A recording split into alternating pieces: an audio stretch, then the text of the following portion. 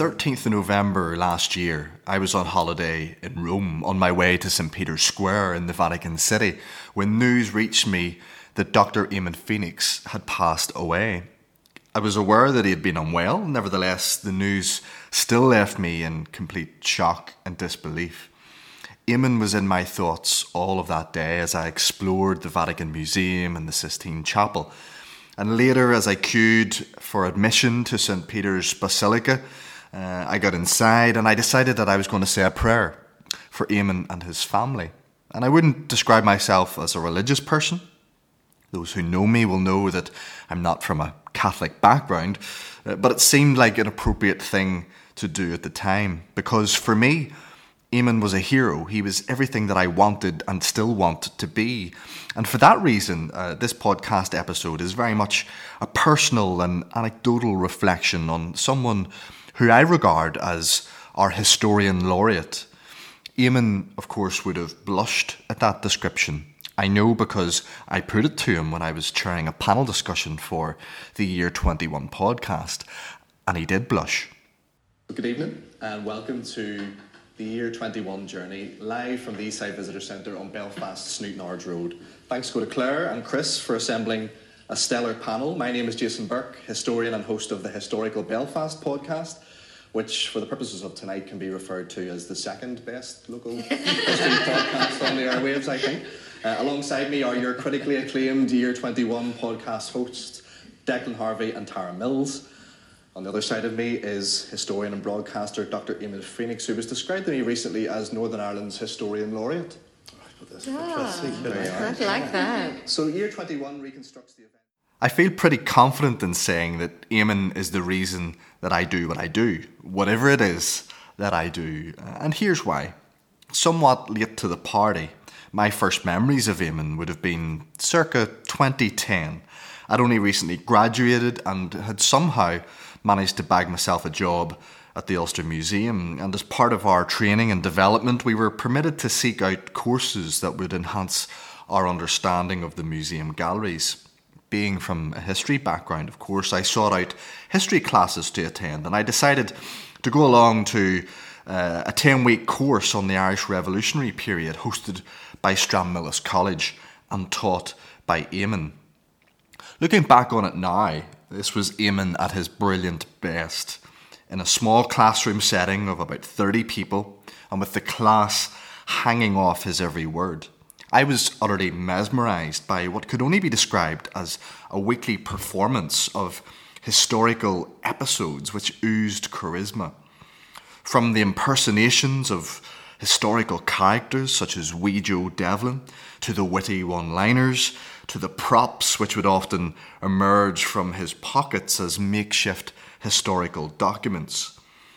I'd never seen anything like it before. But there and then I became a fan of his, which is an unusual thing to say about an historian, but as we all know, Éamon had fans, and if you don't know what I mean by that, let me explain. It was during this same course at Stranmillis that I became acquainted with the unofficial Éamon Phoenix fan club, and by this I mean that a majority of the people in the class, who were mostly retired folk, had signed up for several of Éamon's courses in the same term and were repeat attenders over many years.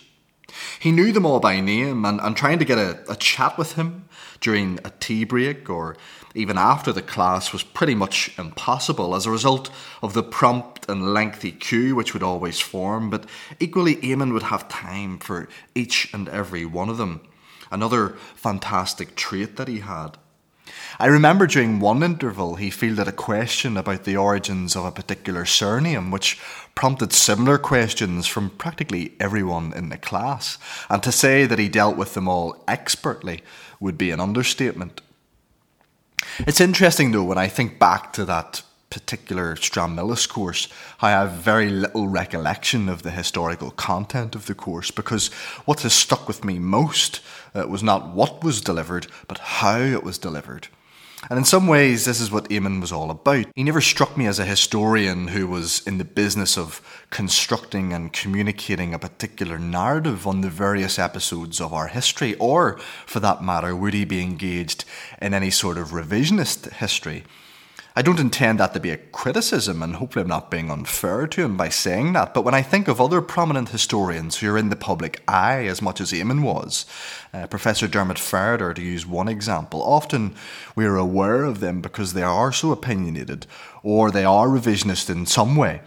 But that wasn't the case with Éamon, if you see what I mean. Controversy wasn't his sport.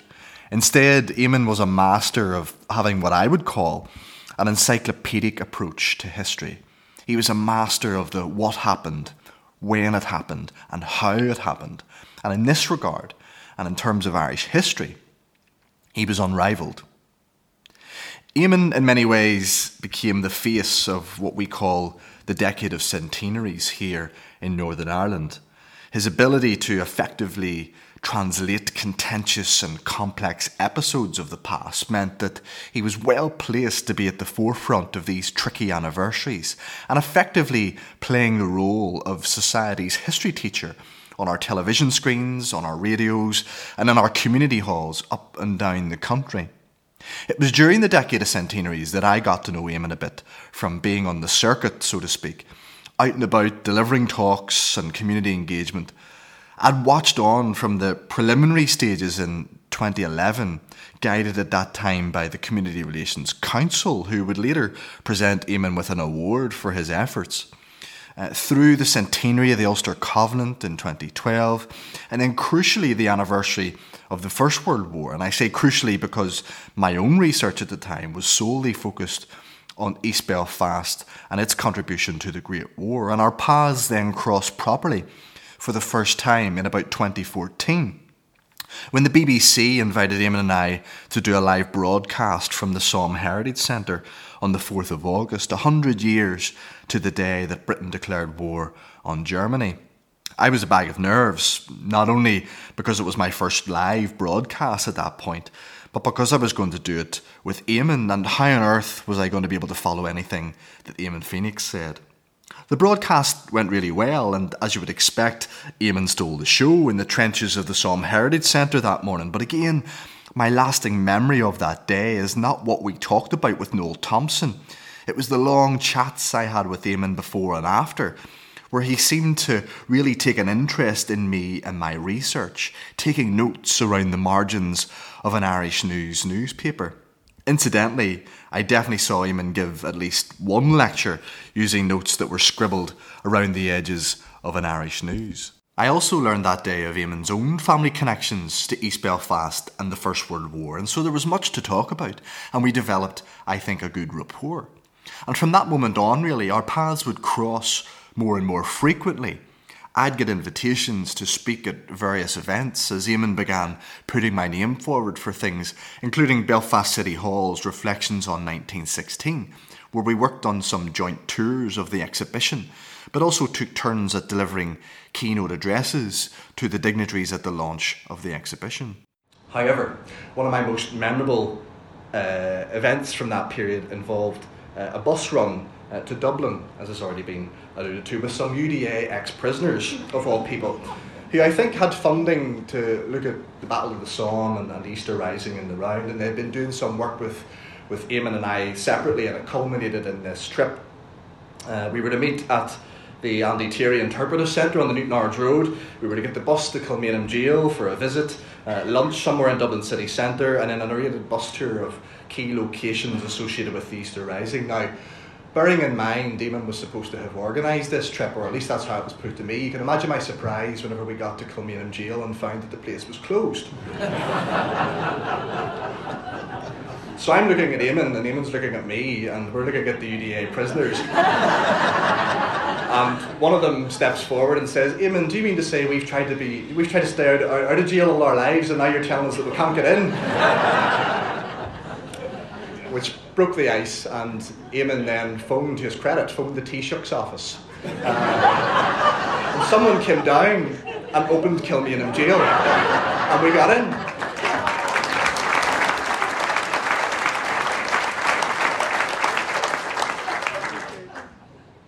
And that just proves the esteem in which Éamon was held, because not everybody could have made that phone call and got that resolution.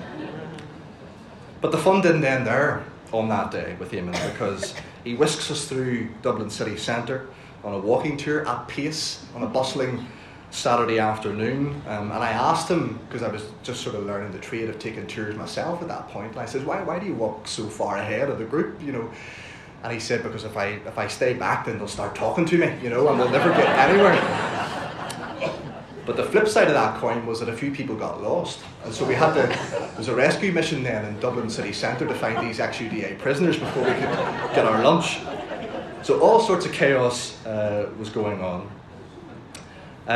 Eventually we did get our lunch. We headed out then on the bus tour, and I think I might have told a few stories on the microphone, and he might have told a few. But then he was talking about the Battle of Mount Street Bridge, and as he's telling us this story about the battalion of the Sherwood Foresters coming across Mount Street Bridge and being engaged by the rebels, so engaging was his story. I don't think anybody in the bus noticed that we'd been round the same route about 4 or 5 times. Now, he's telling the story and trying to direct the bus driver at the same time, but the bus driver hadn't a clue where he was going. So Éamon's prolonging the story out, and he sort of eloquently says, you know, we'll pull over here and we'll ask this gentleman, he'll tell us how to get to Mount Street Bridge. So he pulled over, and after telling us how important this site was for the last 10 or 15 minutes, he got out, asked the guy had never heard of it, didn't know what it was. So on we went along the road, and he says, we'll stop off here and we'll ask these 2 ladies on the street. And so he got off the bus and he came back on as quickly as anything with a red face and with his tail between his legs. It turned out to be a statue of 2 women talking on the street.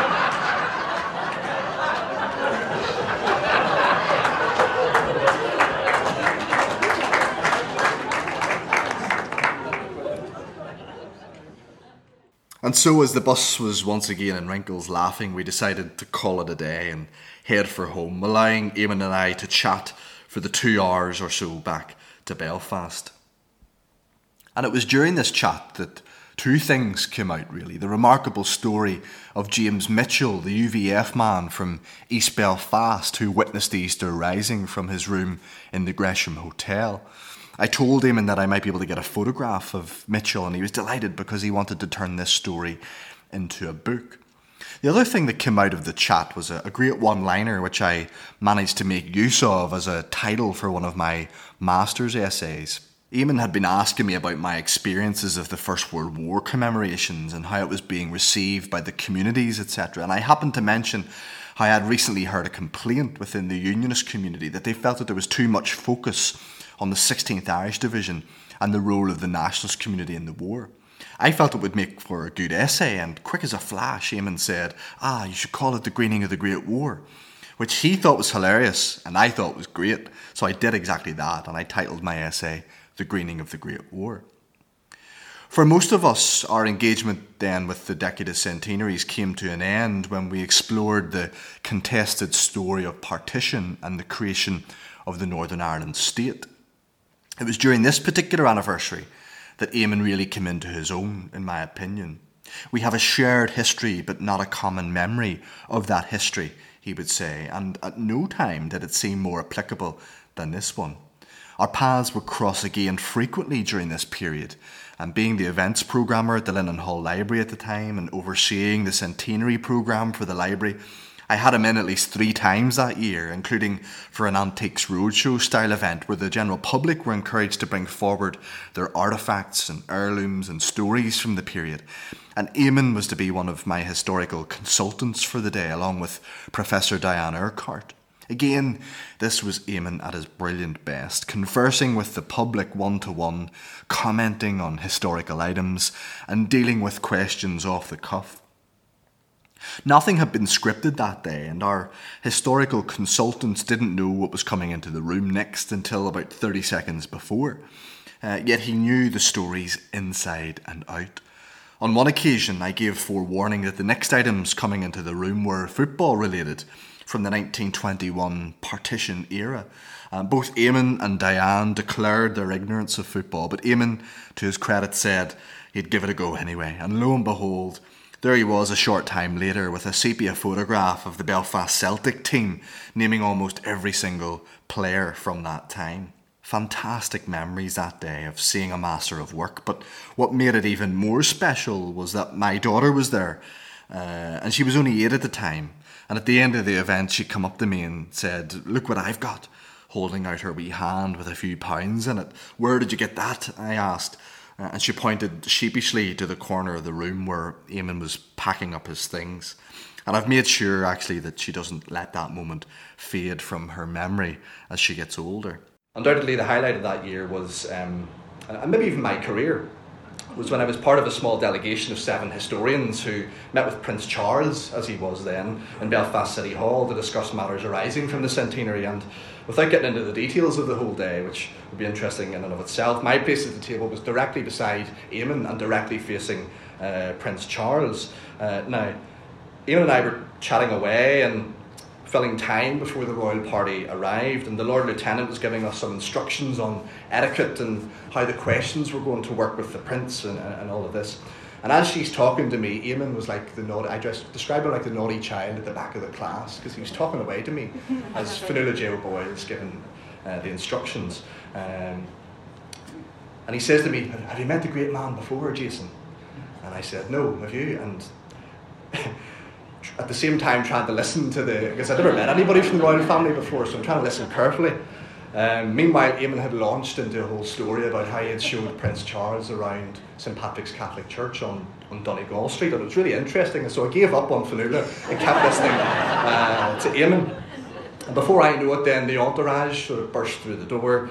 I hadn't a chance then to get my suit jacket on, and so all the photographs and all the footage that was taken that day is of me sitting facing the future king with just a waistcoat on and no jacket, and that was crucial to the etiquette talk, apparently, from Fionnuala J. O'Boyle, and so I always blame Éamon for that moment. And so when the meeting got underway then, we were all under strict instructions to limit our answers to a couple of minutes or whatever it was, which worked great until Éamon had his turn.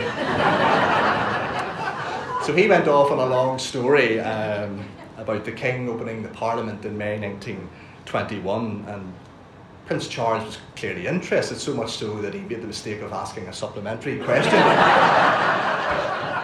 And so Éamon got another bite at the cherry. And I think Mary Coleman will agree with me, because she was there that day. We all smiled and laughed into ourselves that day as Éamon had another bite at the cherry. But finally then, another live television broadcast, this time for BBC Newsline, to mark the opening of the Northern Ireland Parliament. Éamon wasn't involved directly in this one. It was Mary Coleman and I. It was my first ever live TV broadcast, and boy, was I feeling it that night, as Mary will testify, especially when the dramatic BBC Newsline music kicked in, and you just imagine. You had to referee between Mervyn Gibson and Chris Donnelly. That's right.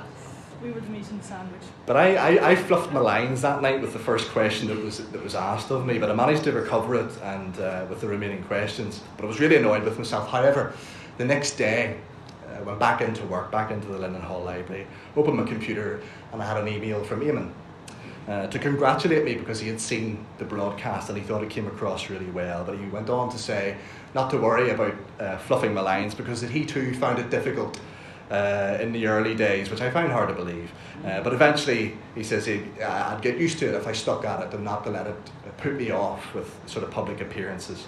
But he didn't have to do that, but he did.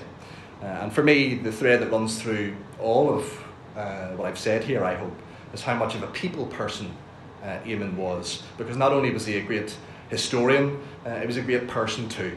And I hope that this has shone through in my personal reflection, because for me, he really was the people's historian. Thank you.